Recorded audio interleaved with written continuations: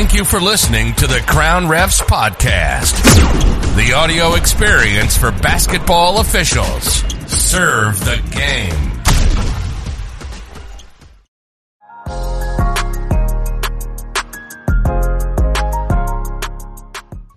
Welcome back to episode 6 of The Wonderful Women of Officiating as we go full legend mode and bring you Dee Kantner, one of the greatest basketball officials of all time on any level.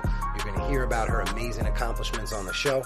And in this episode, we discuss how to avoid bad partnering and not letting your ego get in the way of communication with partners, coaches, and players. Dee's also going to break down the OIL strategy as an effective way to process situations more clearly. We also discuss several more topics like why coaches are not your friends and why they can't be trusted. Also, how to recover quickly from disappointment and things we should stop saying about coaches off the court. We also discuss the correlation between overselling and incorrect calls. We really hope you find a ton of value in this episode. Thank you so much for joining us on Patreon. It means the world to us. And do us one last favor before you go. Have a great rest of your day.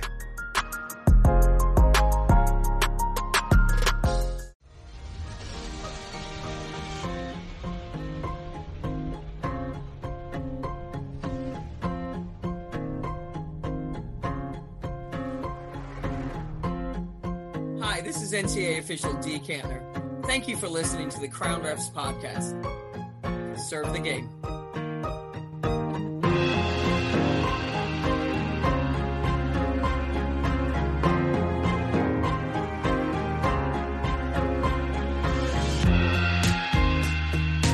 And thank you for listening to the Crown Refs Podcast, the audio experience for basketball officials. And welcome back to episode 6 of The Wonderful Women of Officiating, a series dedicated to highlighting some of the amazing accomplishments of the females of our officiating community and some of the great work that they're doing both on and off the court. I am here with NCAA great Dee Kantner. Dee, thanks for being here. Hey, Paul, it's my pleasure. And I'm just looking. I think I downloaded my screen reverse, so the regional is backwards. But hey, yes, it'll be all right. Just get a mirror out. The cool thing about this is backwards to us, but on the recording, it's going to look like we are on the same court, and the letters will match like a puzzle. I love it. I love it. Okay. So just to give the audience a little context about Dee, she's basically the or one of the ref goats with 32 years of Division I experience and still active. She just worked. She's worked 10 NCAA championship games and has the most. Actually, I've worked more than 10. Sorry. What is it? Correction. 14? How dare I limit you to that? 14 championship games. Yeah. Hopefully I get this one right. And has the most Final Fours in NCAA history with 24. That is correct. Okay. Including the most recent 2021 Final Four in San Antonio. Dee, along with Violet Palmer, have the incredible honor of being the first women ever hired into a men's professional league, as the NBA hired you ladies to their officiating staff in 1997. I mean, Dee, remarkable stuff. It's such a privilege to have you on to share some of the insights on how you accomplished so much. Congrats on your Hall of Fame career. Oh, thanks, Paul. It's been an amazing ride, and I've got so many people who have helped me on that journey and that ride, and I'm just enjoying it as long as I can. So what are some of those accolades when you hear them? How do you process them? How do you filter them? How do you stay humble? Because I know it's really an embodiment of so many people helping me along the way. And just, I mean, it's a blessing. I get to do something I absolutely love to do. And your humility, I mean, my humility is there because the next time, you get full of yourself, and trust me, and you know it, you make one call and somehow you're humbled immediately. Yeah. So this is just a gig that, first of all, I've got amazing passion for, and I just feel truly honored and blessed to be able to do something I love to do. And it has morphed into a living. It was not, the intent initially. And, to me, I don't even like talking about how many Final Fours, because you're only as good as your last call. And sometimes my last call has been a real beauty. So, to me, I've enjoyed the ride. I've enjoyed so many tremendous experiences and so many tremendous partners and being part of, amazing games. But it's what's next? What do I have to do tomorrow? That's how I focus forward. Love it. So let's jump right back in time to November 1997, your first NBA regular season game. You had the Hawks and Sixers, Dikembe Mutombo versus Allen Iverson. Take me through your emotions. What do you remember? What was it like working your first game in the big leagues? Well, interestingly enough, that was at Philly. That was in Philadelphia. So, people talk, I put that jersey on that night. I looked in the mirror and I went, holy smokes, what are you doing? It really was part of the emotion. But I was just, Daryl Garrison had faith in me. I worked hard. We went through the process. Violet and I went through the process, and obviously they were confident we were ready. I don't know if you're ever ready for that moment, but truly one of the most interesting aspects of that game is I'm a Reading, Pennsylvania native, which is about 50 miles from Philadelphia. And I believe we had to order about 20 plus tickets. And most of them, the vast majority of them were for my teachers going. Nice. Elementary school teachers, high school teachers, middle school teachers, okay. and about 5 family members. So that's what was really interesting about that game. Now, I do remember my nephew did have a sign like, we love the ref. And I'm like, oh, you could get harassed for that sign. I'm not sure. But so it was really rather poignant that at least it was a home game for me, being a Reading, PA native. Absolutely. It must feel so incredible. Your first game, basically working at home and having your family there to support you. How did the rest of your rookie season go? Gosh, that was 1997. Everything's a blur, I guess. I don't know. I don't focus on how the rest of I don't remember, quite frankly. I mean, you go through game by game by game, you learn as much as you can. You sit down and go through film with everybody in the league that you work with, be it Joey Crawford, be it, Danny Crawford, be it Joe DeRosa. Daryl's leadership was tremendous. So just tried to go game by game and play by play and learn as much as you can. It's understandable that you might not rember everything. That was probably this is 3,000 games ago. 2021. It was 1997. Listen, I like taking trips down memory lane. So let's start out with your referee story. I like to sit back and just listen to you riff for a few minutes about your early beginnings. If you could kind of give us the Kantner referee origin story. First of all, Paul, I'm going to correct you. That's Kantner. I am not a wine flask. Decanter will drive me crazy. You correct, Paul. My bad. I'll get better. It is a common mistake. It really is. It's like there is a second N there. It's Kantner. Did I say it right the first time, or you waited to correct me till the second? That's the first time I heard it. I don't know that you used my last name prior to this, because it is actually one of the it's a pet peeve, but I can show you many credentials. Even I remember a national championship, they gave me Decanter, and I looked at Tina Craw and I went, seriously?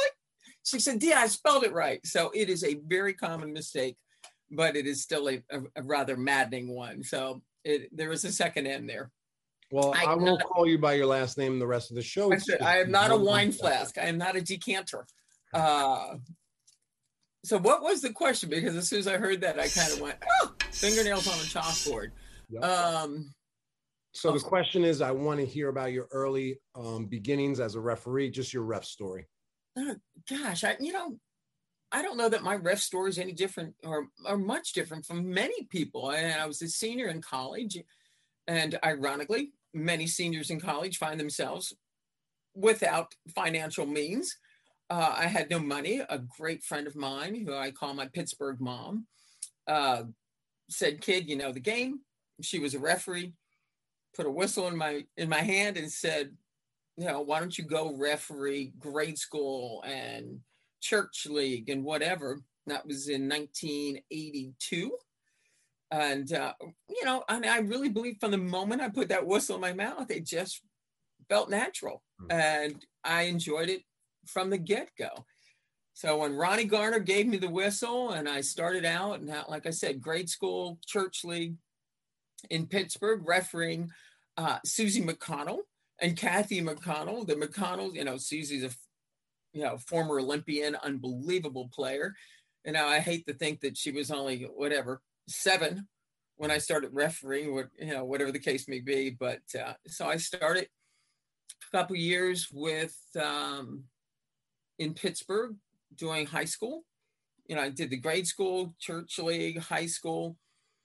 83, actually did a little bit of D2 in Pittsburgh, and D2 and in the college game at that time, we were wearing the nice blue pants, blue and white shirt. Oh no, we're going back before the collars even. Wow. Blue and white shirt and white sneakers. So I had 1 year. Now I don't even know if you remember that uniform. You got to send a pic of that because I've never seen. I don't know that I have any, to be quite honest with you. But again, I'm not one that wallows in like what happened. I'm always like, what do I need to do next? So it's just, I've always been that way. I'm not one that goes trips down memory lane. It's like, what's my next gig? Where am I going next? But so that was 83. And then 84, I actually accepted a position with Westinghouse Electric Corporation as a sales engineer. And prior to that, I was working at a engineering consulting firm in Pittsburgh, but I interviewed with Westinghouse. They offered me a position in Asheville, North Carolina in 1984. I moved to North Carolina, not knowing a soul. And fortunately, somebody from the Pittsburgh board had called Joe Kafer, who no longer is with us, God rest her soul. She was the coordinator for the Southern Conference at that time and the Metro. That's no longer in existence. Mm-hmm. South Carolina was in the Metro. There were, it's like all the conferences have changed. Mm-hmm. But she was in charge of the Southern Conference, and she called me, just had heard, a young woman. I think I was 24 years old then, and people can do the math now. So, but she offered me a position on the Southern Conference. I mean, I didn't even realize that was a Division I or that was a big deal. Mm-hmm. And, I said, sure, and she invited me to attend a clinic in Atlanta. Like I said, 1984, September of 1984, I believe that was. And that clinic was being run by June Courteau, who at that time was a national rules editor. So I met June there, and we just, developed an immediate friendship. I mean, I think she realized I was a little bit of a smart aleck, having fun at the clinic and whatnot. And she offered to help, and gosh, you don't get a better mentor than that at age 24. I mean, she'd already had, the first Final Four was 1982. Marcy Weston worked that one. But June had AIW, national experience, Final Four experience to be and whatnot, and, amazing mentor. And that was my first mentor in 1984. I learned from the top. So again, right place, right time. Just a paucity of women in officiating in the South offered me a position very serendipitously. So different than what it is today. So different, God bless the people trying now, because it was so different then. And I was like, you can run, you can blow the whistle, you're athletic. Okay, you're in Division I. I'm like, had no idea what I was doing, but again, unbelievable mentorship. And I used that mentor extensively. I mean, I had no idea what I was doing. So that was the start in 1984. And my first Final Four was 1992. And June was my alternate in 1992. Wow. But she did the Final Four in 1985, 1986, so. Mm-hmm. But my first Final Four was 1992, and June was the alternate. So you spent 8 years working up the Division I ladder to crack your first tournament? Yeah, I mean, I did the Southern in 84, 85, I believe. And again, I know this sounds like I'm making this up, but I don't even remember exactly. But I believe I was hired in the ACC in 1986. And a woman by the name of Dee Todd was in charge of the officials then. And, I believe she had an associate commissioner job. And I apologize to Dee if that wasn't her exact title. but people thought she was crazy for hiring me at 26. And Dee and I are still friends to this day. And she goes, see, I wasn't crazy. But so I worked the ACC in 1986. And then I believe the SEC picked me up in 87, Big Ten, and Big East. I don't even know, to be honest with you. It sounds like I should, if quite frankly, if you did not know I was a referee in this house, there might be, I think I have one jersey up in the workout room. Mm-hmm. And in my office, there's paraphernalia because they just give you a bunch of stuff. So it's up there, but I don't have a room dedicated to like the awards or this game or that game. It's just, it's not how I work. It's not how I think. Like I said, I'm always going like, what's next? So, but that in a nutshell is what how my officiating career started. Gotcha. Thank you for sharing that. You mentioned one of the aspects of officiating that you're passionate about. And the first thing you listed was servicing the game. And you totally stole my heart because that's our tagline. And one of the things we're doing here at Crown Refs is inspiring officials to fall in love with the craft. So can you please educate us of your book on what it means to properly serve the game? Well, Paul, and, I think, as I mentioned before, officiating isn't something that I just thought, hey, this is what I want to do when I grow up. First of all, I'm victim to the Peter Pan syndrome. I won't grow up, but it wasn't something I intended to do. And I really believe officiating found me. First of all, I was very comfortable on the floor from the get-go. I enjoyed it. And, one of the questions that you did ask on your little questionnaire is that, like, people of influence. And I think back, my high school basketball coach still to this day is one of the most influential people in my life. And I just think, without getting too esoteric or too, ethereal out there, I think I was destined to give back to the game because this is a game that gave me so much. That without my high school basketball coach giving me incredible leadership and direction and just life lessons. I mean, she's just so pertinent and still to this day that I feel that because of what basketball has given me, I still owe it a whole lot. Mm-hmm. And my commitment to servicing this game is real and genuine, just because I think I still owe it more than I could ever give it. So every time I walk on that floor, I don't care what game it is, I will not relent. I will, I'm trying to, get every play right. I don't care if the score is, a team down by 40, I will not relax. Do not take a possession off. Mm-hmm. Those types of things, I think, are just intrinsic to servicing the game. And we are, there to service the game. I think a lot of people, because I have a bit of panache on the floor at times, I think it's about me, but I just enjoy being out there. And I enjoy interacting with people. And I think sometimes that gets misinterpreted that I'm trying to showboat. I'm not showboating. I'm having fun. I'm enjoying it. I'm enjoying giving back to the game and interacting with those who might do a little bit of quid pro quo or a little repartee, and it's kind of fun, things like that. But to me, servicing the game is the be all end all. And that's one thing that I think when I talk to you about the history of officiating, we knew back in 1982 and 1984, when you started officiating and when you officiated, you were doing it because you had a real love and passion for it. Because you drove 5-6 hours and got $70 a game. Yeah, it didn't pay for the gas half the time.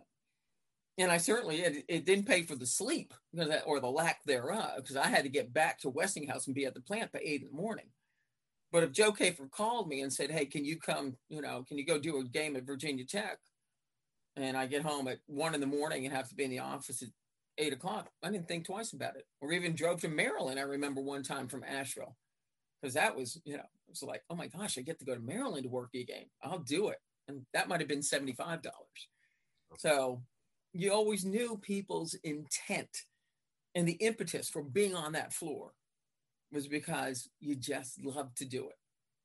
We weren't going to get rich. We weren't going to do it for a job at that point, Yeah. There are positives to the morphing of that in officiating, and there are also some, I think, negatives to it.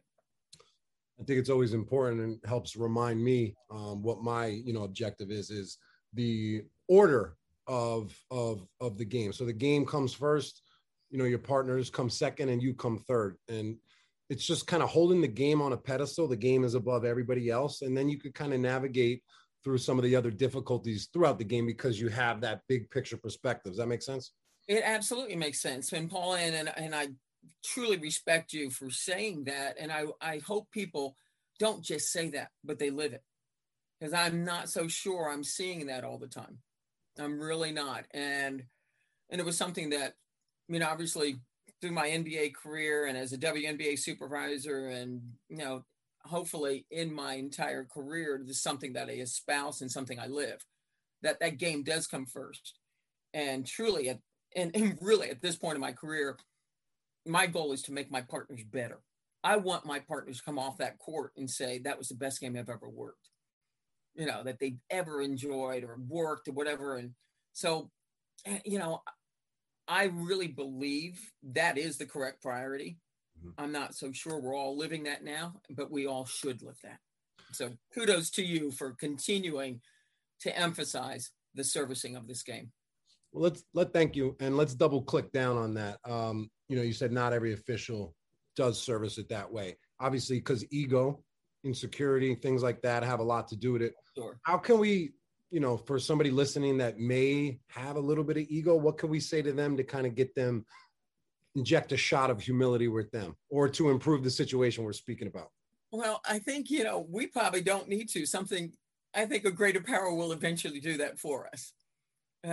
If you do go out there, and I've been guilty in my past, I don't think, obviously at my advanced age, I hopefully have a little more sage-like wisdom than I did at 25 and 30. I mean, when you're just starting out and you're really trying to climb and, you start looking like, how did they get that game? How did they, and, comparison is the thief of joy, people. Oh my God. Comparison is the thief of joy. If you're doing that, you are cheating yourself. You're not doing, and you're cheating the game. So stop comparing. But we've all done it. Guilty. I did too. I've done it too. And, you just go, wow, how did they get the game? Oh, I'm better than they are. Well, guess what? If you really are better than they, and you really are the creme de la creme, you will get there. You will get there. So, yeah, I try to get to a point of peace where I get frustrated watching what I think are maybe, a misalignment of the prioritizations. But I think, I also take some solace in the fact that I think it'll even out eventually. I'm working on a piece called Great Partnering, about to release it. And just like you said, we hear so many officials say that. How did they get that game? How did this person get that game? That's bad partnering. You're talking Absolutely. negatively about a partner you're probably going to work with. I'm to the point in my life, I don't want to talk. I want zero negativity about any officials, whether I think it, whether I say it to somebody off the court. I'm trying to eliminate it completely. There's been times where my friends start to go down that road and I have to check them, because I don't want you to play this loser game. This is loser ball, man. Your career has nothing to do with their career. Exactly. And there are tons of games out there, plenty of them to go around. And even if you never get the regional final or the Final Four, think about all the joy you could have that you've had just refereeing the game or enjoying other people or whatever the case may be. There's so many moments that we cheat ourselves out of when our ego and our insecurities get in the way. And then again, I'd like to say I've never had that happen, but of course I have. Mm-hmm. Well, it's natural because we all have egos. Every single person has an ego. The question is, how much do you expose it? How much do you let it out? Right. Some people are letting it out all day long. Well, and I think, sometimes that ego also gets in the way of valuable communication on the court, be it with your partners, be it with players, be it with coaches. And your ego gets in the, really, it's going to just be a roadblock to success. We all have to have a good ego. You have to have a good sense of self. You have to have some courage. You have to have some chutzpah to get in the middle of that floor. Absolutely. And wear bad polyester. Although I guess we're changing our uniform. It's still going to be polyester, but still, what we said, focus on servicing the game. Number one priority. Just to close, your happiness is not predicated on your postseason assignment. No. I mean, I think a lot of people, and throughout my career, so many people have said to me, you really look like you're having fun out there. And people who have not, I mean, there was a guy at, I think it was an Oklahoma State game a couple of years ago. He goes, I have never been to a women's basketball game. I have no idea who you are. If you're supposed to be good or whatever you do, he goes, I don't know a thing about you or about women's basketball. But my friend brought me here tonight. He goes, and what I have noticed is that you actually look like you're having a good time out there.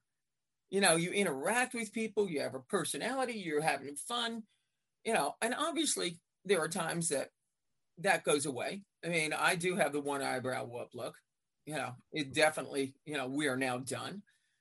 Disrespect is never tolerated, and it should not be from anyone, but you can still enjoy yourself out on that court and have a personality. We don't need, that's another thing I keep seeing at camps, young officials coming in and just being so robotic. It's like, we're still people dealing with people, and that's the bottom line. I just think referees in their first couple of years, I don't know if it's 2 years, 4 years, they have a generic robotic look, and they're just kind of copying. I look at it as like a poor person's G League look. Like they're just trying to mimic. It's just a lot of mimicking. And maybe, listen, it takes time. It took me time. I came in mimicking what I saw. So there's a natural aspect to it, but eventually you have to grow into your own and take, everything you learn and be your own referee. Well, there are ways, obviously, we all have to put your fist up to call the foul. We have mechanics. We obviously have mechanics, so we all communicate somewhat similarly using recognized mechanics. That is the intent of having mechanics. So obviously we all have to do that. But, for years, everyone was like, call a foul and grab your armpit. I'm like, what is it about the armpit? Why are we grabbing the armpit? Or we call it a holding foul and we grab our elbow. I'm like, what? Did they grab their elbow? What? So it's like, it got to the point where it's like, whoa, have some individual, just use the technique, use the signal. So, it gets comical at times. So I just put out a post about over emphatic N1s, just score it like demonstrative. You look like a warrior out there. So let's talk about, over emphatic signaling. What's your thoughts on that? Well, I don't know. Sometimes I'm guilty too, because I do. I get into it. I probably don't always, I think I have a little energy, and truly the only time, Paul, I'm allowed to drink caffeine is before a game. Okay. That's the only time. None of my friends let me drink caffeine any other time, because I'm somewhat wired to begin with. And then I get caffeine in me, and then a big old play comes at you, and I've been known to hop. I know. I've been known to hop and call the block, and it's like, how many times you hit your hips? 6? Yeah, I know. Boom, boom, boom. Well, 3 times, but you don't need to sell every call. Sometimes you get into the moment and we allow, you just get caught up in it. And I get that. But every call, you still want a strong signal. Every time out of bounds, blue, call the color, use the color. The antithesis of that, I think sometimes I see people who just look so complacent. That's almost, to me, that's more maddening. It's like, you're so cool. And I'm like, gosh, I'm going to go to sleep watching you work. So we need to make sure we recognize mechanics and hopefully not oversell everything, obviously. Find the balance, right? Exactly. And, and sometimes when you oversell too much, it's, who are you trying to convince?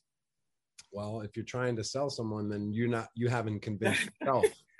Yeah. And sometimes, when you make a bad call and you're like, hit him. No, they didn't. It's go. Oh, I remember Joey Crawford one time, he goes, I didn't even do the mechanic. I just walked up and went, God, that was awful. And I learned from that too. I've done the same thing. I adopted that from Joey to say, and I just look at a coach now and go, hated it. I'm sorry. It's real interesting. I noticed a correlation early in my career with overselling and incorrect calls. I just seen them, appearing together. And then finally I came to the conclusion, if you're out here overselling, you probably got the call wrong. So I'm very anti-sell. Like, you always have to present strength and be sharp with your signaling. I think that's a standard. But once you start to overdo it, it's almost like turning the volume up over the max. It's too loud. It's starting to distort. Yeah. It just seems that, again, you are overselling it. You're trying to convince them of something you don't need to. Most coaches are going to respect the fact when you just look and go, gosh, that was bad. Sorry. It's like, I didn't like it either. So do you like that volume knob comparison? I like the volume knob. I like it. Sometimes I have to turn the volume up too with, dog barking, whatever. Keep it at like a 9. Yeah. So you mentioned a few iterations ago, you mentioned disrespect. So that led me to think, I want to get into this topic. Officiating is like golf. It can be really hard to stand out and be great at it. And one of the biggest challenges in the industry is the power of the coaches and the verbal abuse they communicate with, and the way they try to bully and influence our decision-making in order to gain a competitive advantage. How have you been able to navigate through this challenge, and what is your advice at dealing with intimidating coaches? Wow. Well, navigating it with a whole lot of questions to my mentors and to other people. I wasn't always good at it. I have a tendency, my natural tendency is to go to sarcasm. Okay. I think I'm funny. So I think you're funny too. Thank you, Paul. Sometimes that quick wit doesn't translate well. And so I remember driving home from many games and calling June, going, June, this is what I said. And she'd go, oh. D, because June is not a fan of sarcasm. She's like, you can't say that. I know it obviously didn't work. So help me out here. So, asking a lot of questions and just listening. And fortunately, one of my strengths really is reading people pretty quickly. And,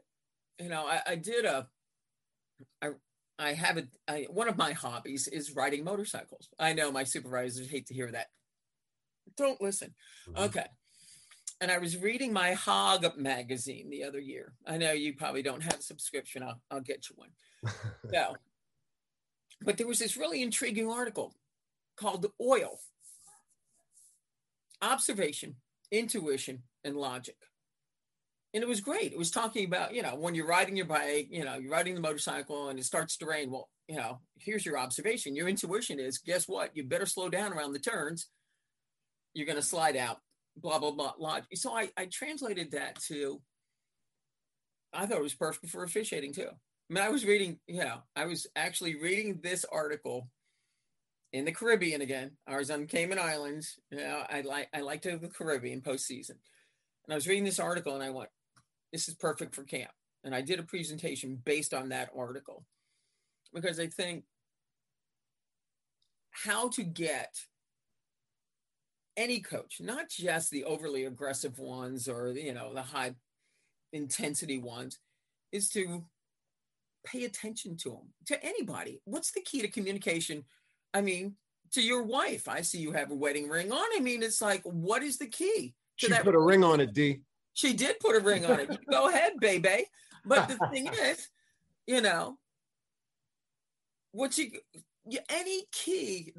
your keystone to a great relationship is communication.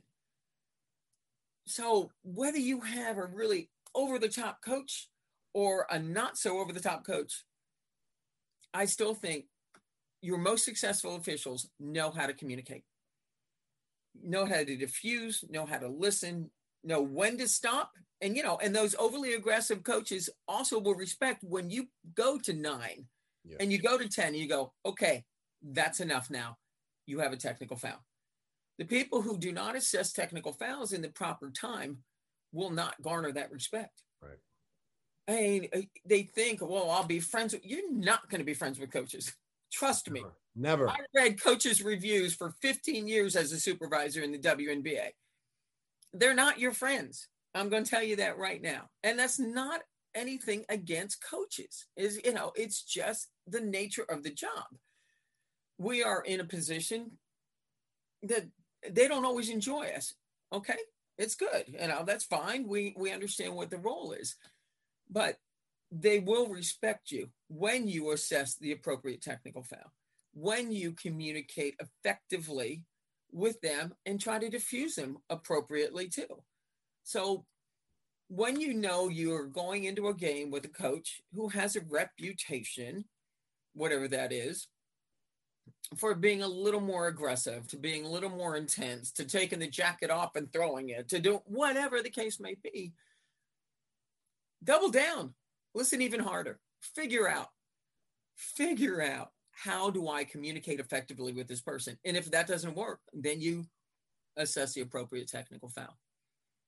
But through my career, what served me well is that I will communicate. I don't let my ego get in the way. Again, we're back to that point. Mm-hmm. It's whether it's with high intensity players. I mean, I think most of us officials are former players or former athletes or whatever, and we're competitive too. Understand the competitive fire. Use some empathy. Mm-hmm. Don't forget to be a bit empathic on that floor. It will serve you well. So with a high intensity coach, why are they getting upset? And I know in a game, I'm working a game and we just kicked the fire out of a call. I'm spinning already and go, I know. We will deal with it. I got it. I'm sorry. Try to get ahead of it. Anticipate it. And don't defend, an awful call. You lose respect. Right. And if they're sometimes coaches just, lose their minds. Deal with it effectively. Assess the first technical. If they don't, get out of there, whatever the case may be, as you're walking away and they're running into the middle of the floor, assess the second one. But just assess the technical foul. It always cracks me up how many terms we have for the technical. Oh, I spanked him. I smacked him. I did. Oh, no.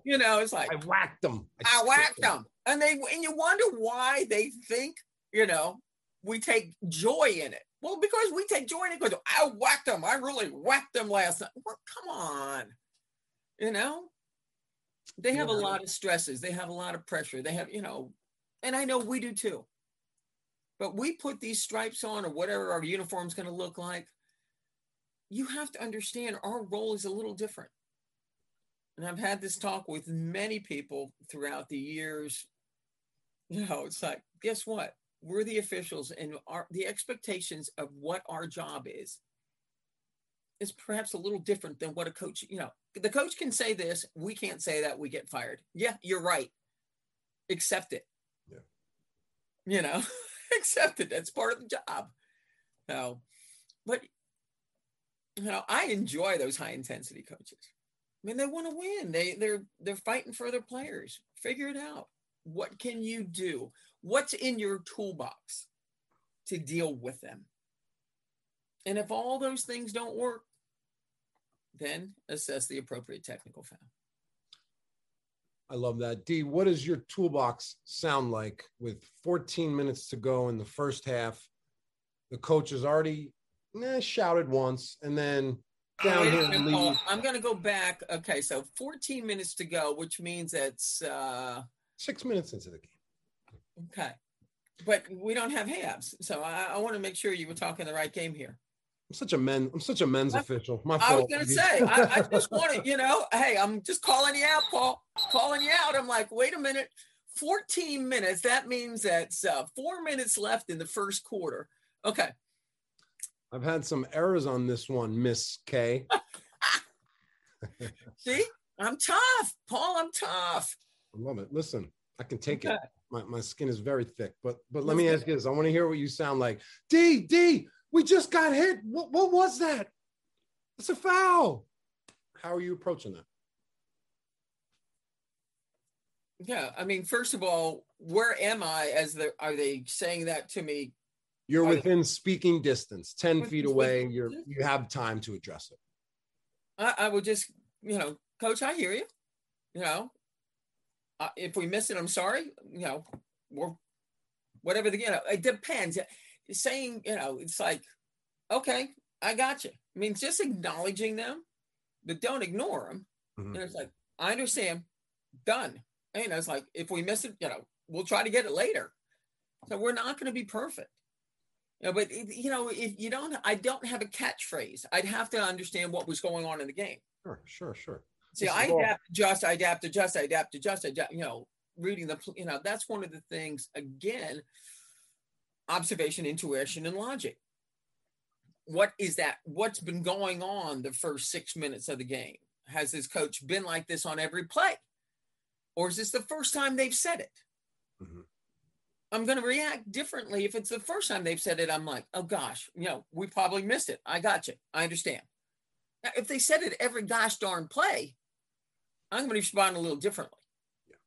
I'm going to respond and go, no, we are done. That's enough. You have a warning. We are not going to talk about a play on every series. Again, you got to give me more background. Mm-hmm. No, I know. It's all contextual. And it is all contextual. Right. And that's what I mean. And that's one of the things I think a lot of younger officials want to know. It's like, what do I say when the coach says, well, I don't know what's been going on up to that point? Is it the very first play of the game? I mean, I've given a technical foul on the third play of a game because we started out the game and they went, oh, that's the way it's going to be today. I was like, oh, no, please, no. Mm-hmm. Let's not start that way. Next time down the floor. Seriously, that's the way it's going to be today. We're done. Okay.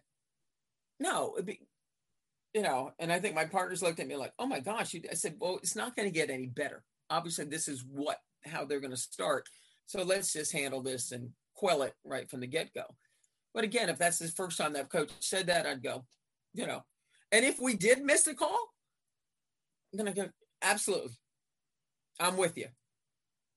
Now, and if I missed the call, I'm going, yeah, I just missed it. You're right. I mean, I will acknowledge it too. How do you approach when coaches question the foul count? The fouls are 8-1. I know that's one of those traditional get under your skin, and I'm no different. It's quite funny because through the years, I think a number of coaches actually do understand that is an official's irritant. And I won't name the coach, but the coach one time said to me, Dee, I know you hate this. I said, oh my gosh, you're going to tell me the foul count, aren't you? And they went, yeah, we are. I said, I'm fully aware of it. I got you. And, and I just had it this season in one of the regional games. I don't remember which game it was, but first quarter, foul count was 5-0. And the next quarter, the foul count was 5-0 the other way. And now the coach who had 5-0 in their favor the first quarter, who said nothing, now says something to me in the second quarter. Gee, the fouls are 5-0. I said, gosh, I didn't hear from you the first quarter. Now, again, I'm not advocating for a first-year official to say that. That could be perceived. That would be the call to June that night going, my sarcasm didn't work. I, being a 35-year official, might get away with it a little bit more. So. Yeah. I mean, I hear the sarcasm. I hear the sarcasm in it. The way you said it, though, I think it's a great line, though. It is. And it was very effective. But you have to be careful how you say it and to whom you say it and can you say it and all those things. But yeah, I do quell that one. When they say the foul count's 8-1, I said, I am fully aware, and please do not bring that up because it does question our integrity. I will address that one because it does. It's really an irritating comment. And what about, I know there's a million ways to say this, but what about the words terrible, horrible? Ref, that was horrible. That's a terrible call. How do you treat that? Well, if it was, I just look at him and go, yeah, it was pretty bad. I will. I mean, if it really was a terrible call, I go, I mean, usually they don't have to tell me. I've already walked over and gone, oh my gosh, it's awful. I'm sorry. My skin's not that thin. They say it's a horrible call. I'll go, again, if they're yelling it across the floor, that's different than saying to me one-on-one. Yep, definitely is.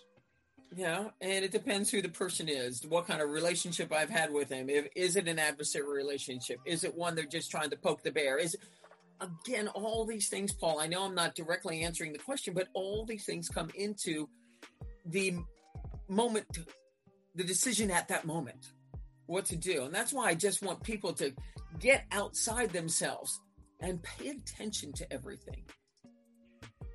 Read what's going on that floor. Read the frustrations. Read how, read all these things and incorporate them and how to really manage the game effectively. I wanted to rehash what you were saying about not using the terminology, I stuck the coach or I whacked the coach. That happened to me the other day. An official reached out to me and told me about a play. Said, I whacked the coach here, sent me the play. And then, of course, he literally whacked the coach, angry, demonstrative. Mm-hmm. So we can't show all that emotion. You can't be angry during these technical fouls. I want to see you more emotionless, right? Exactly. And, again, we invite adversary. We invite an adversarial type of situation when we do, in fact, whack. Mm-hmm. Your game, now that coach is going to see that extra emotion on your part. It feeds into his or her emotions, and now your game starts escalating even more. As opposed to, coach, that's a warning. They continue on. You assess the technical. It may not diffuse the situation, but at least you're not contributing to it. Mm-hmm. We throw down the gauntlet, and then we wonder why our game didn't, wasn't managed well. We dare them with that type of emotion and that type of challenge. When we get into ego battles, nobody wins. Anytime someone can hold a job for 32 straight years, I think they're very worthy of giving examples how to build sustainability within your profession. So, Dee, we ask you, what are your 5 keys for career longevity? Oh my gosh. Refusing to accept that I'm old. No, that's not it. That wasn't it. Truly, number one is again focusing on the servicing of the game and the passion. I mean, I love what I do. I really do. I mean, there are some games you're out there going, oh my God, is this thing ever going to end? I'm not saying every time you walk on the floor, it's just sheer joy. Of course it's not. And there are situations and moments where you're challenged, but overall, I still really enjoy being out there, which is why I have not retired. People keep saying, how much longer are you going to do it? I don't know. We'll see. You better not retire in that shape you are in. Well, yeah, thank you for that. And that's number 2. No, I don't know if number 2 is fitness or not, but obviously my level of fitness is pretty strong. And it was something I've always been dedicated to, but I was dedicated to it even in Fortune 500. As all my sales people, my sales friends were all going out and all, we were all going out with clients and whatnot. I said, yep, I'll be there in an hour or so. And they're like, really, Kantner? You're going to go eat? You're going to go work out, right? I said, I am. And then I'll come to happy hour. So, but I'm going to do my workout first because it's just something I've done literally for 44 years nonstop. Probably lifting weights, work. I mean, I've been an athlete since the age of 7, competitive athlete. I started running track when I was 7. So it's a whole long time. So fitness is a huge part of, what I enjoy in life. And, I've been thankfully blessed with a pretty good genetics to still stay pretty strong at my age and still in shape. And yeah, I can still run those fast twitch muscles. Don't ever ask me to run a marathon. No. Long distance, not for me. Not on the bucket list or anything that rhymes with that. Sorry. I know this is a children's show. For the kids. Yeah. But I definitely thankful that I still have fast twitch muscle fibers and I can still sprint up and down that court pretty good. Not taking yourself too seriously. Mm-hmm. Now, in officiating, if you take yourself seriously, you will be, it's going to be a tough road. It's going to be a tough road because there are just so many situations, so many moments that it's going to be difficult to navigate through if you are, you take yourself that seriously. Obviously, rules knowledge. I always tell younger officials, anything you can do to control on your own, take control of it. Your level of fitness, your rules knowledge, your commitment to understanding and reading, that CCA manual that nobody reads, understanding fundamental court positions, understand, the system works. If you know the system, I find it remarkable when I'm helping younger officials and I'm breaking down film. I'm like, where is your primary area of responsibility? Because you're not in it. Why are you not in it? Do you not know it?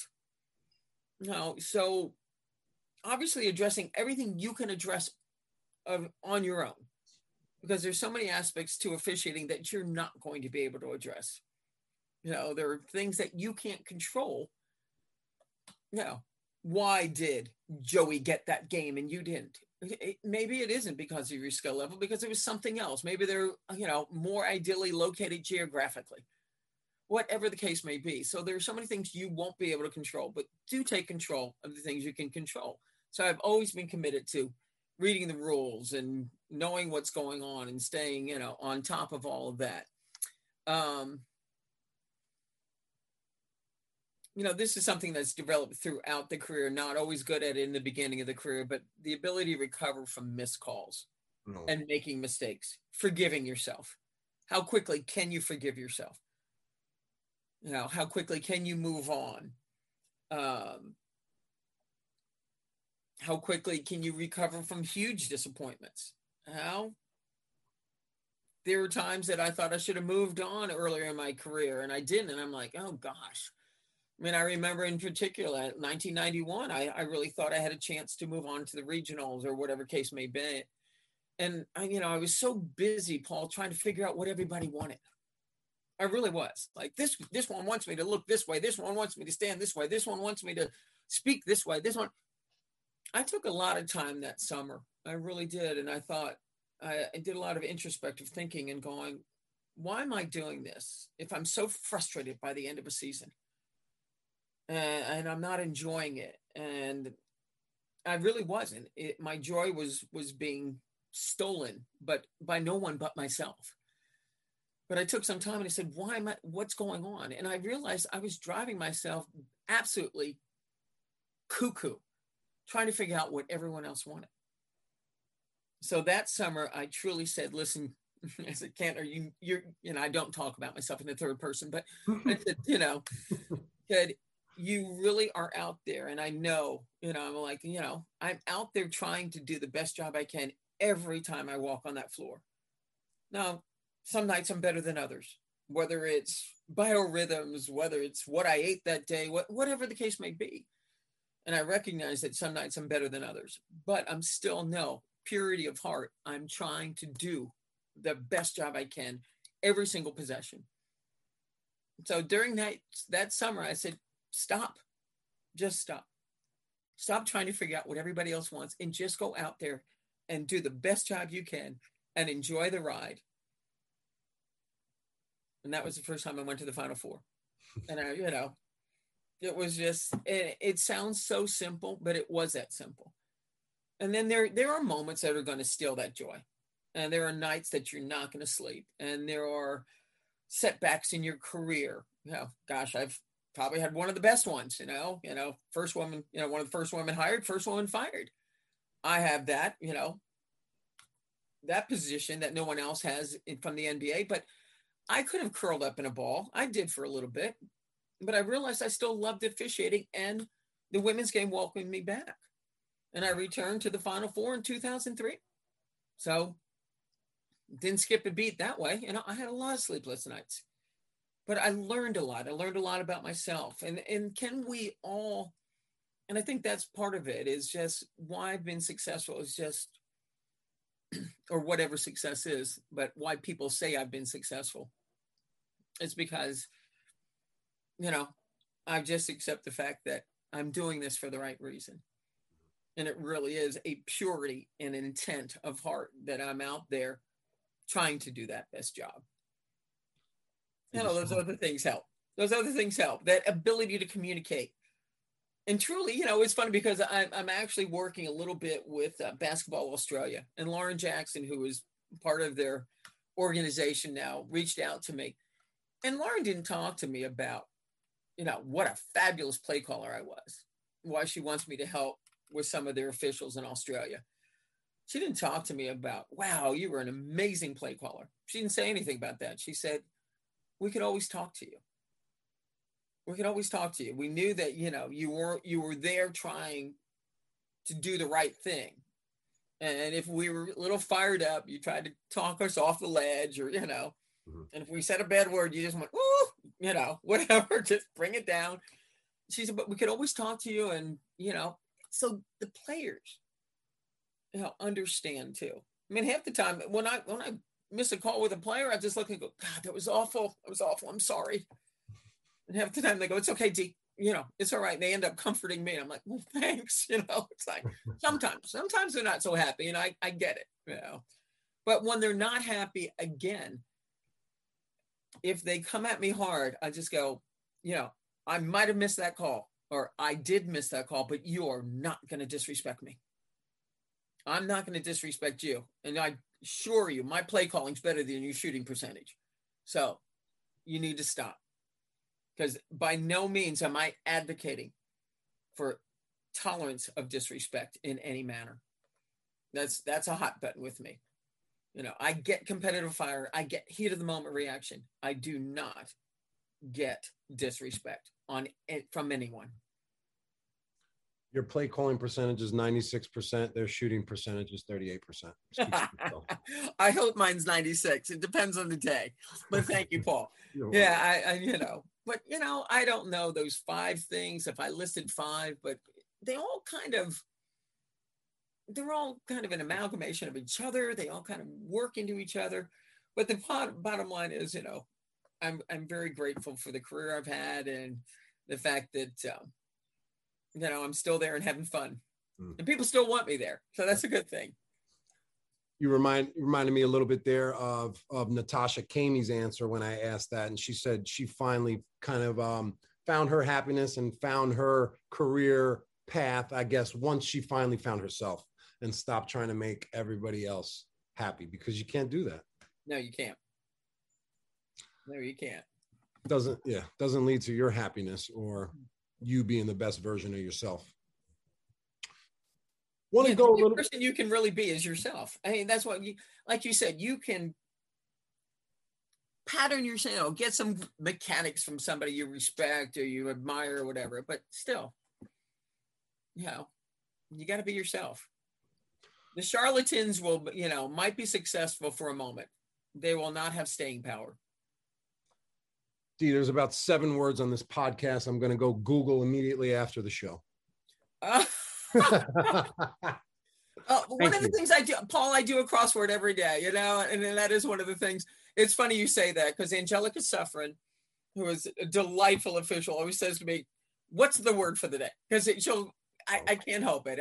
I love to read and whatever. And that's one thing. Another reason I think, I've been successful in officiating, it's not the be all end all. It's not the only thing I do. I sent you pictures in my bee suit. There are 3 beehives out there. I'm a nerd. I love just, I keep, I just love, there's so much going on in this world that we need to be focused on our craft, but it can't consume you. And that was the mistake I made. I let it consume me in my younger self. And when I did get fired by the NBA, it almost like took me down, because it really did become who I was, not what I did. And that's part of the mistake that I made. It became who I was. And now it is what I do. And I love doing what I do, but it's not who I am. I'd love to hear a little bit more about that experience. So you were NBA official in 1997. You were simultaneously the WNBA coordinator of officials? I was. That was Darryl Garrison's idea. Gotcha. It's interesting, just because obviously now all the coordinators have moved on and retired. So you're like a little bit of a player coach back then, like Bill Russell of refs. Well, and Daryl was the supervisor of the NBA and also refereed in the NBA at one time. So, yeah. But just looking at your career resume, that it just, it stuck out like, wow, this doesn't seem like it fits. She was fired from the NBA. You don't have to, but do you care to discuss anything from that? Any value that we can extract from that? Well, I mean, I think the biggest value is that you're going to have setbacks. How do you deal with them? Well, how do you deal with them? Whether you get fired by the NBA or you get fired out of, or you don't get renewed contract in the Big East. How are you going to deal with it? Because we're all going to have to deal with something like that in your career. It may not make ESPN like mine did, or international newspapers like mine did, but in your world, it does. Just because mine got more playtime on ESPN, to you, it's just as important. How are you going to deal with it when the Big East doesn't pick you up the next season? Do you go forward positively, or do you just, take a negative attitude towards that and say it's somebody else's fault? What else can you do? How do you learn from it? It's not an easy thing to go through, but it is something that I think all of us are going to go through it, and on whatever level it may be. And you've got to make a decision. How are you going to navigate those waters? What are you going to learn? And how do you come out on the other side? And I really believe because of that event in my life, I came out a better person. I learned a lot. I came out a better person, and I'm still blessed to be able to referee a game I love. Mm-hmm. So it all worked out okay, and then I was given the opportunity to also supervise the WNBA and learned more that way. I mean, you learn a lot as an administrator. Yeah. You learn a whole lot. You learn what coaches really do think of us. You learn, and being able to work with a lot of different officials through the years and whatnot. I just enjoy learning from others, be it a first-year official or 30-year official. So, but like I said, everyone's going to have those type of events that they're going to have to figure out, how am I going to deal with this? Can I turn, the lemons into lemonade, to be cliche-ish? Can you do it? Not easy, but you can. So you're obviously a long-time college official before you entered the pro ranks. How long did it take you to study the game? When did you start reading the rules? 97, you got your start, but when did that whole process sort of begin? Gosh. Or did they just throw you in? Yeah, they just threw us in. That's all. No, I think we started in 95, 94, 95, a couple years. Okay. And spent a whole lot of time in, summer league, stayed in Long Beach for a few months. Westinghouse was really good with me. I mean, that's another thing. I mean, I had an employer that still allowed me to do that too. So, I still had to sell motor control going through that process. We had our training. We did 2 to 3 years of training before they hired us. Dee, this is the 6th episode of the Wonderful Women of Officiating, where we're trying to support and empower female officials to be great. What would you like to say to kind of add to this conversation of inspiring a new generation of women officials?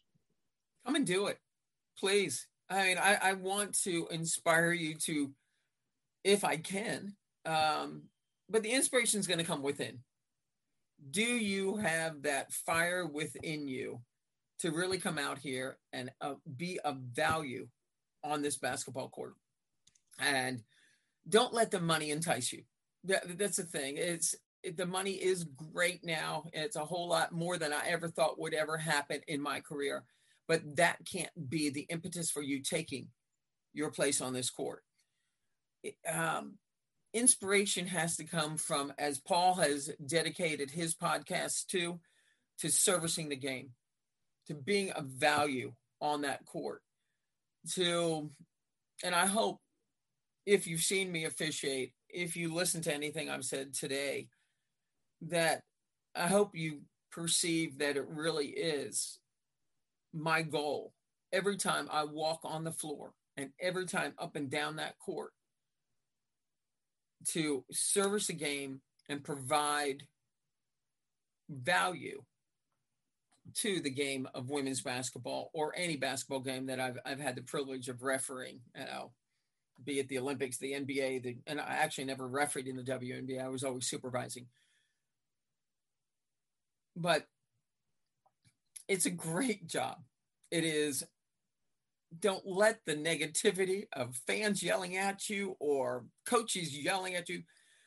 Trust me, there is so much more positive than negative to being a referee. I just can't even tell you. It's not even close. So what? A fan that you know nothing about, who knows nothing about you, yells at you. They're an idiot. Who cares? Why? If I took my self-worth from what I've heard through how many years? 37 years of officiating, I'd be in a puddle in the corner right now. I mean, they don't know what they're talking about. So I know what I'm talking about as far as I know why I'm out there. And I think that purity of heart has been rewarded with an amazing career that I don't think I really have deserved, but I'm grateful for. So I hope that inspires you to come out there. And I don't know how many more years I'm going to be working, but I hope I work with you. So, and I hope it's the best game you ever work if you do get an opportunity to work with me. And we will have fun. I play music in the locker room after the pregame, and again, don't take ourselves too seriously. And what are we listening to nowadays, D? Oh, I'm an R&B soul jazz person. So, but and I'll bring out the old 80s and 90s disco. That's always a little fun to listen to in the game, in the locker room. So, you got spice, girl. That's it. Although I'm not a Spice Girl. That would be what are the Spice Girls? Jerry Halliwell? I don't even remember. Now you're going back. See, Paul, you're going to get me on too many tangents. That's how my brain works. We're going to do I'm trying to get you on multiple tangents. Just let you go. Pass you the ball. No, Paul, I am really proud of what you are doing for the game. I hope I've given some inspiration to somebody that realizes that this just really is an amazing environment to have an existence in. The blessings that I've been afforded throughout my career are more than I ever could have imagined. And, not done yet. Got a few good years in me yet. I hope. You never know. You just never know. But, I live looking forward, and I can't wait to see what tomorrow brings. It's very interesting, your career path, and how, we talked about longevity, but I mean, from what I see, and, I didn't watch a ton of your games this year, but you're still at the top of your game. You're on your path way past Tom Brady at this point. How old is Tom? Oh, I guess I am older than Tom Brady. We don't want to talk about that. Yes, I'm definitely older than Tom Brady. Yeah. D, I have a few speed round questions. It's a quick one-line question. You can give me a few sentence answer, and we'll kind of do. So brevity is the soul of wit here. Okay, I got you. So first question: most notable college game. Oh, see, no, I'm terrible. I'm terrible at questions. Okay, the most notable or the most I don't even know that. I mean, I was fortunate. There's a skip button. There's a skip button. Skip it. There's so many. I mean, my first Final Four in 1992, we called 63 fouls. I thought, if this is what it's like to be in the Final Four, I don't want to be here.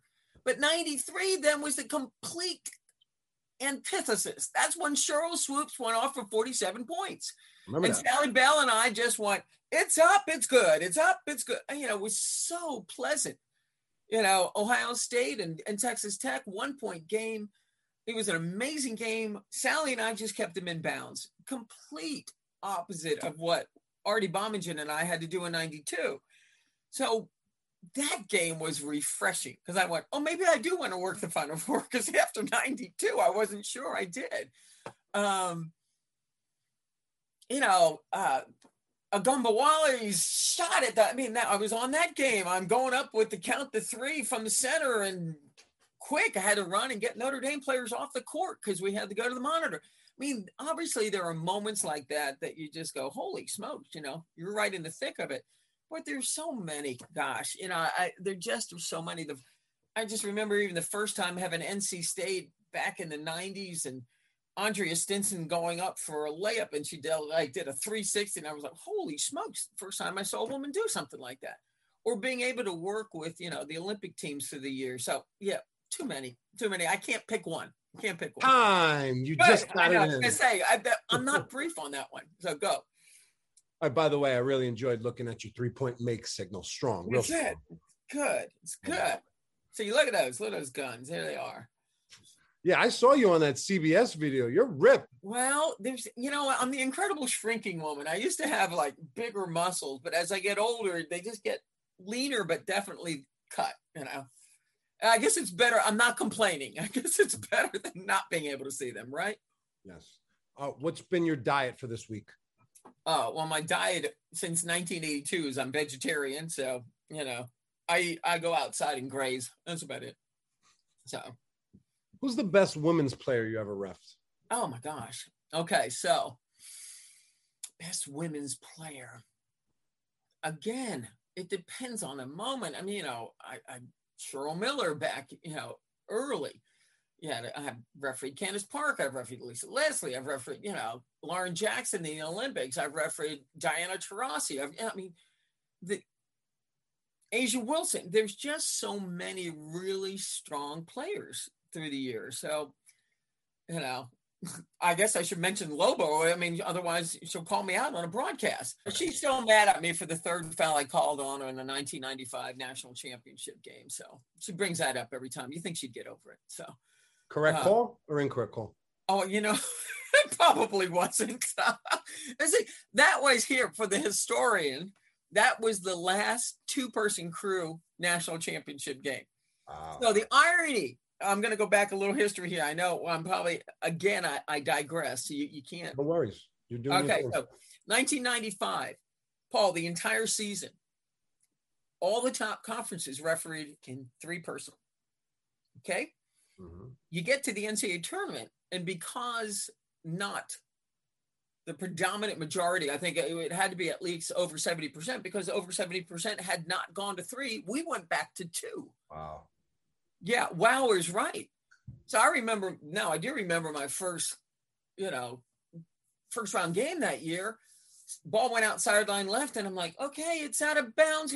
Oh, gosh, it's my line. I probably didn't say gosh, but I'm going to say that for the broadcast.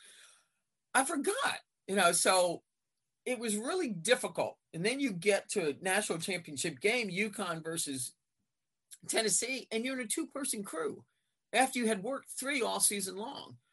I know our play calling accuracy was not what it could have been on that game in a 2-person crew.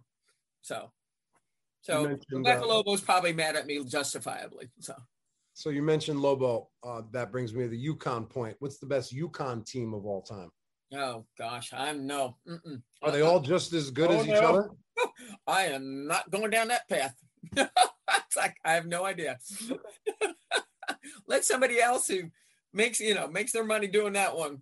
Let the pundits and talking heads decide that one. Well, I don't like listening to them. I wanted to hear a referee's perspective. So, but who are some of the most underrated officials in the country right now that you think don't get enough shine? Oh gosh, I can't go there either. No I just, I don't know. I don't really know how anybody is rated anyway. I know who the veterans are, who we've been around a long time, the ones who have had, Final Four experience and things like that. But I don't focus on that. It's just not how I'm wired. I know people may or may not believe that, but it's just not. I don't look around I'm always looking for good talent and trying to spot good talent to help, recommend or mentor or whatever the case may be. But, I just don't start rating people and things. It's not how I think. It's just not what I do. I have a few other questions, but I don't think you'll want to answer those. So let me get to one I think you probably will. Who's the funniest NBA player you've officiated? Oh, goodness gracious. There's some of the guys who were really fun. They really were. It was like one time Karl Malone had the ball, and his hands obviously huge, goes to hand it to him and he wouldn't let go of it. And I'm like, seriously? Or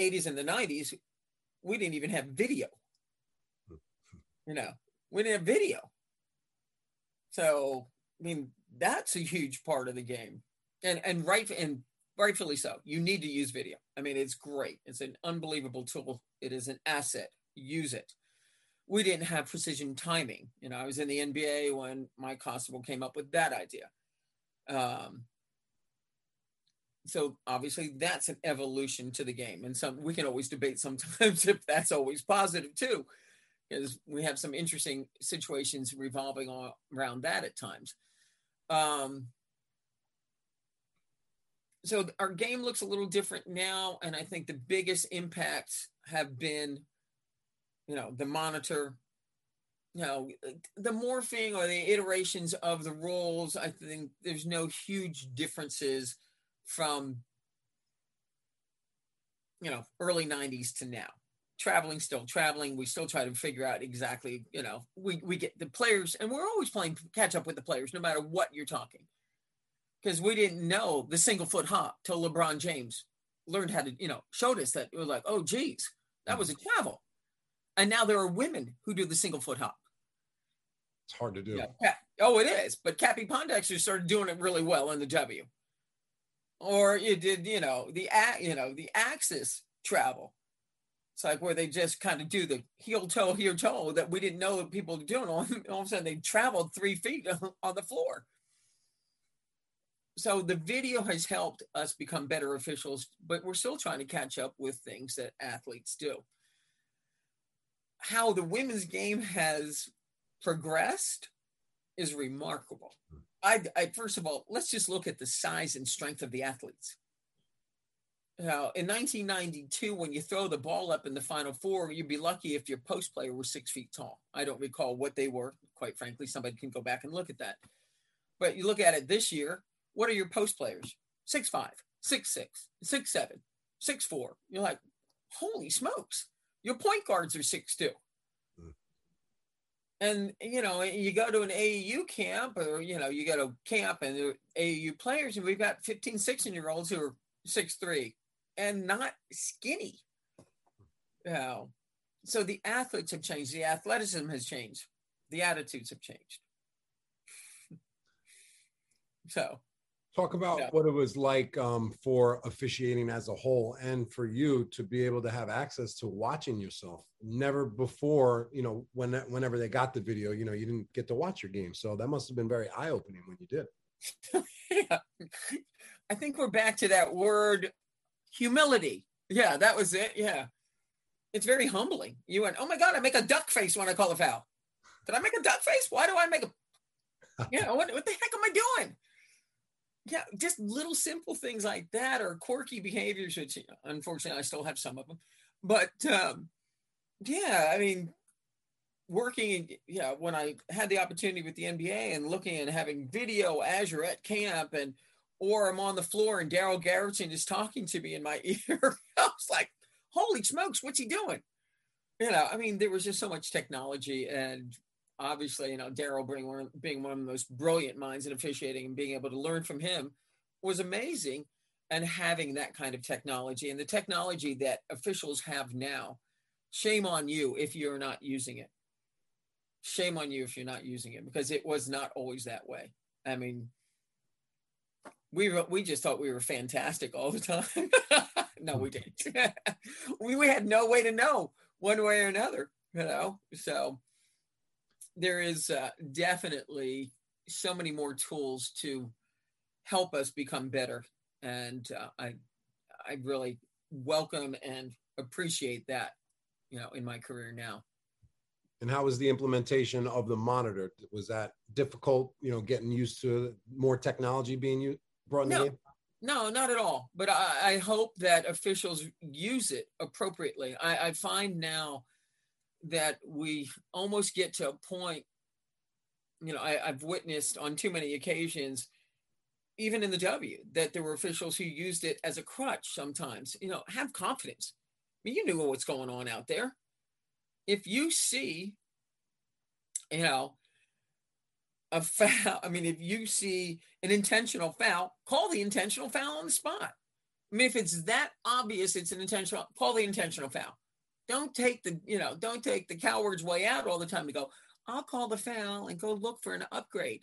What are you going to do if the monitor's not working? Or if you saw the play clearly, just referee the play. Because I think there were sometimes we're utilizing that monitor to the detriment of the game. We don't need to go to the monitor yet. We don't have the confidence in what we're seeing out there sometimes, and we're using it as a crutch, and we're slowing the pace of the game. So there is a fine line sometimes that we're not bridging well. What was I going to say? Give me 1 second. Just go for it. Just for a moment. Monitor. Okay. Talk to me about the freedom of movement rules that kind of changed. I don't know when it happened for you, but once they started allowing the defender, not keeping your hand on, two hands is off, no arm bars. How did that change the game?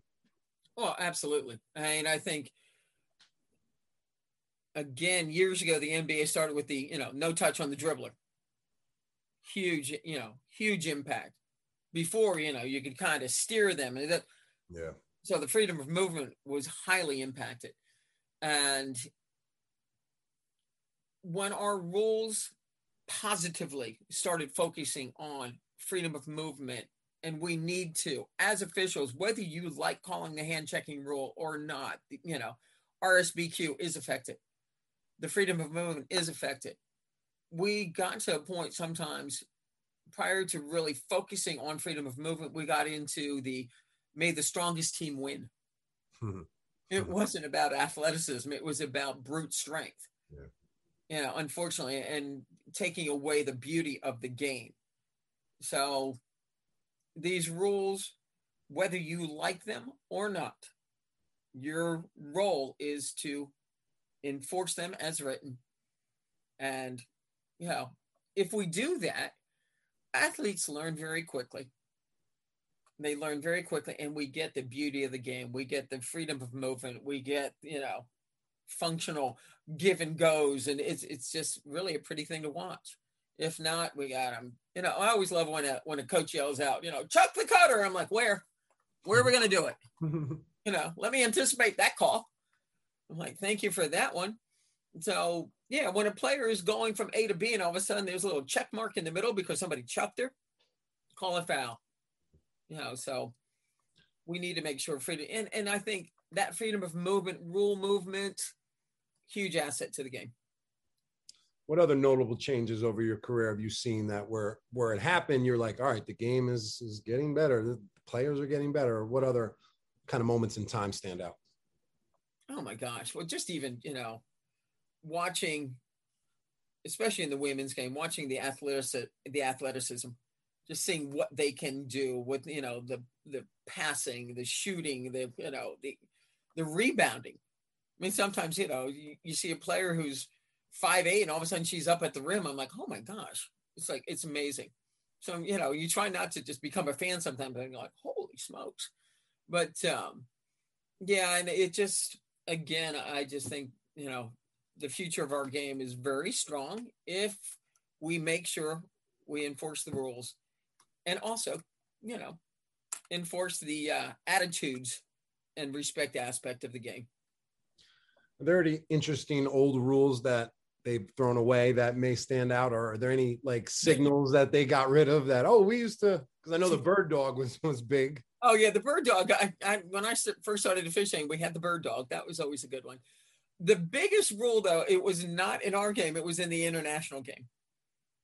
It used to be when I first started refereeing FIBA, and I finished in 2000 when I did the Sydney Olympics. But when I first started refereeing FIBA, we did not handle the ball after violations.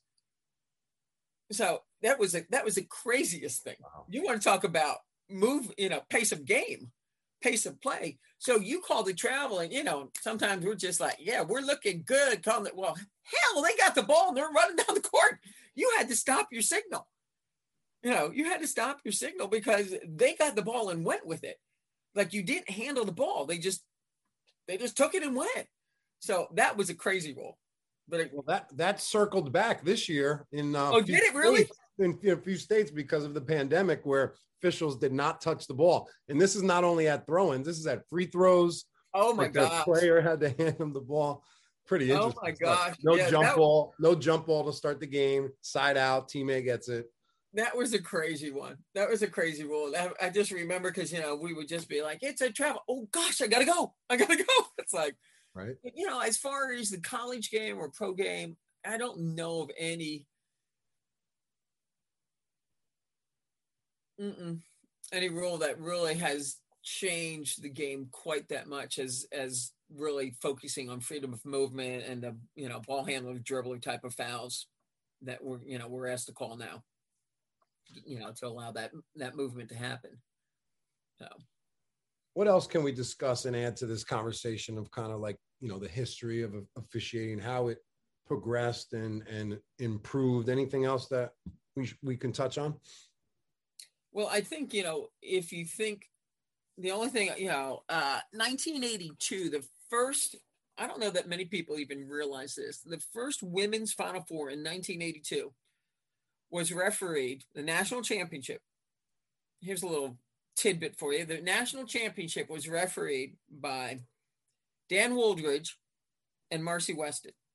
Now, Marcy, obviously women's official, Dan Wooldridge had never refereed a women's game. And they assigned him the women's national championship. Wow. Yeah. Talk about a slap to the face. So, fortunately, okay, so that's what I'm saying. Let this be said of, but keep, we don't want to go back to that. But still, and FIBA was going through the same type of progress too, that it was just acceptable that men could referee women's games, but the inverse or converse was not true. I mean, it didn't matter if the men had never worked a women's game. They could work it in the Olympics. Yeah. And the converse was never true. Now, I did referee men's game in the Olympic, but I had been working the NBA, so they figured I might be able to referee men's game. It just, that type of history to us, in the women's game is just downright insulting. So we don't want to replicate that anymore. So that's why we need more women officials. And I'm not just saying it should be women refereeing women's games. I love the fact that there are men who are dedicated to the women's game who want to be part of our game too. But don't come over to our game just because you think you can do it because the men don't want you. That's a real thing. That's a real thing. Yeah, that's a real thing. It's like, I can't make it in the men's game, but the women's game is so much easier. It may not be true. So don't come to us with that attitude. Now, if you're really, obviously, and there's many men who are dedicated to the women's game. Thank you. But I also would love to see a lot of, young women come into our game. Dee, did you have any thoughts after you left the NBA of switching to do men's college? No, I actually was called about it. Okay. They called me. There was a couple supervisors called me, and I just said, I'm done. Thank you. Very nice. I love the women's game. And I just felt, I just wanted to go back to not being challenged every game at that point in my career. So, and I tell you, my heart is in the women's game and I love servicing it. So I was quite happy to go back to the women's game. And again, thankful to Patty Broderick and, all the different coordinators, Becky Marshall at that time, Marie Koch, let me think, all of them who welcomed me back. And I do appreciate that because they didn't have to. I imagine your phone was ringing a lot that offseason, getting recruited back into college, right? And whether or not I answered it, I don't know. I was in a funk. I don't know. It was fun. It was, I appreciated the fact that I actually was welcomed back, and that was truly, heartwarming. So.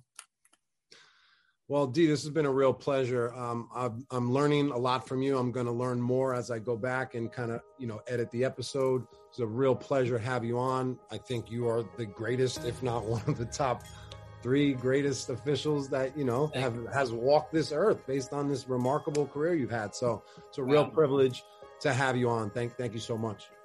My privilege, Paul. And if I can be of help in any way, don't hesitate. Okay. I appreciate it. I hope you don't mind. I didn't listen to your podcast. I didn't mean to insult you by any means. You can't insult me, D.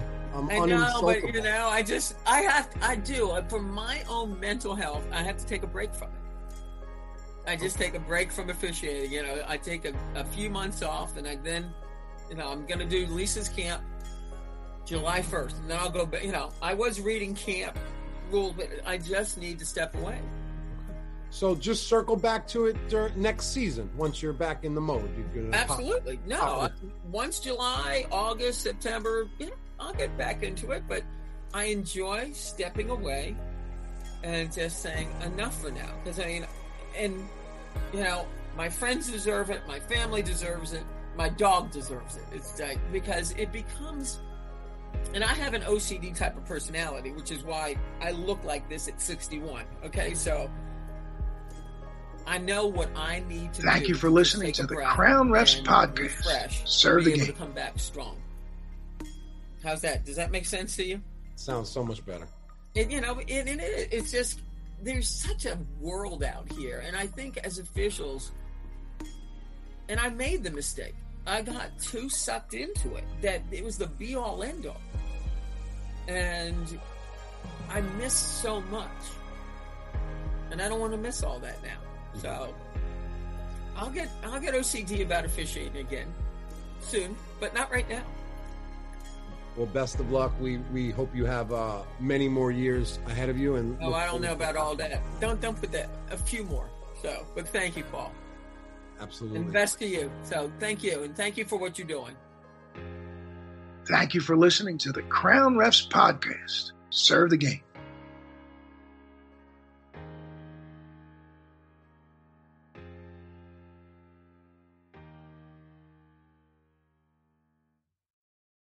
Thank you so much for listening to this episode. If Crown Refs has brought you any value in the past, I would really appreciate if you would consider joining us in our new private community for basketball officials on the Patreon and Discord apps. We have 3 different tiers of access and content available. We have Crown Refs Pro, Crown Refs Plus, and Crown Refs Mentor. This is next level stuff if you've been a fan of the content or the podcast for the past few years, or you've been a day one supporter. This is the place to be. This is where we have our weekly training sessions on Zoom. This is where we have our live monthly podcast with special guests. This is where we are interacting every day on private channels. So would really appreciate if you could join us in this community. We think you would flourish and definitely accelerate your skills as a basketball official. For more information, you can click the link in this episode description. Have a great day.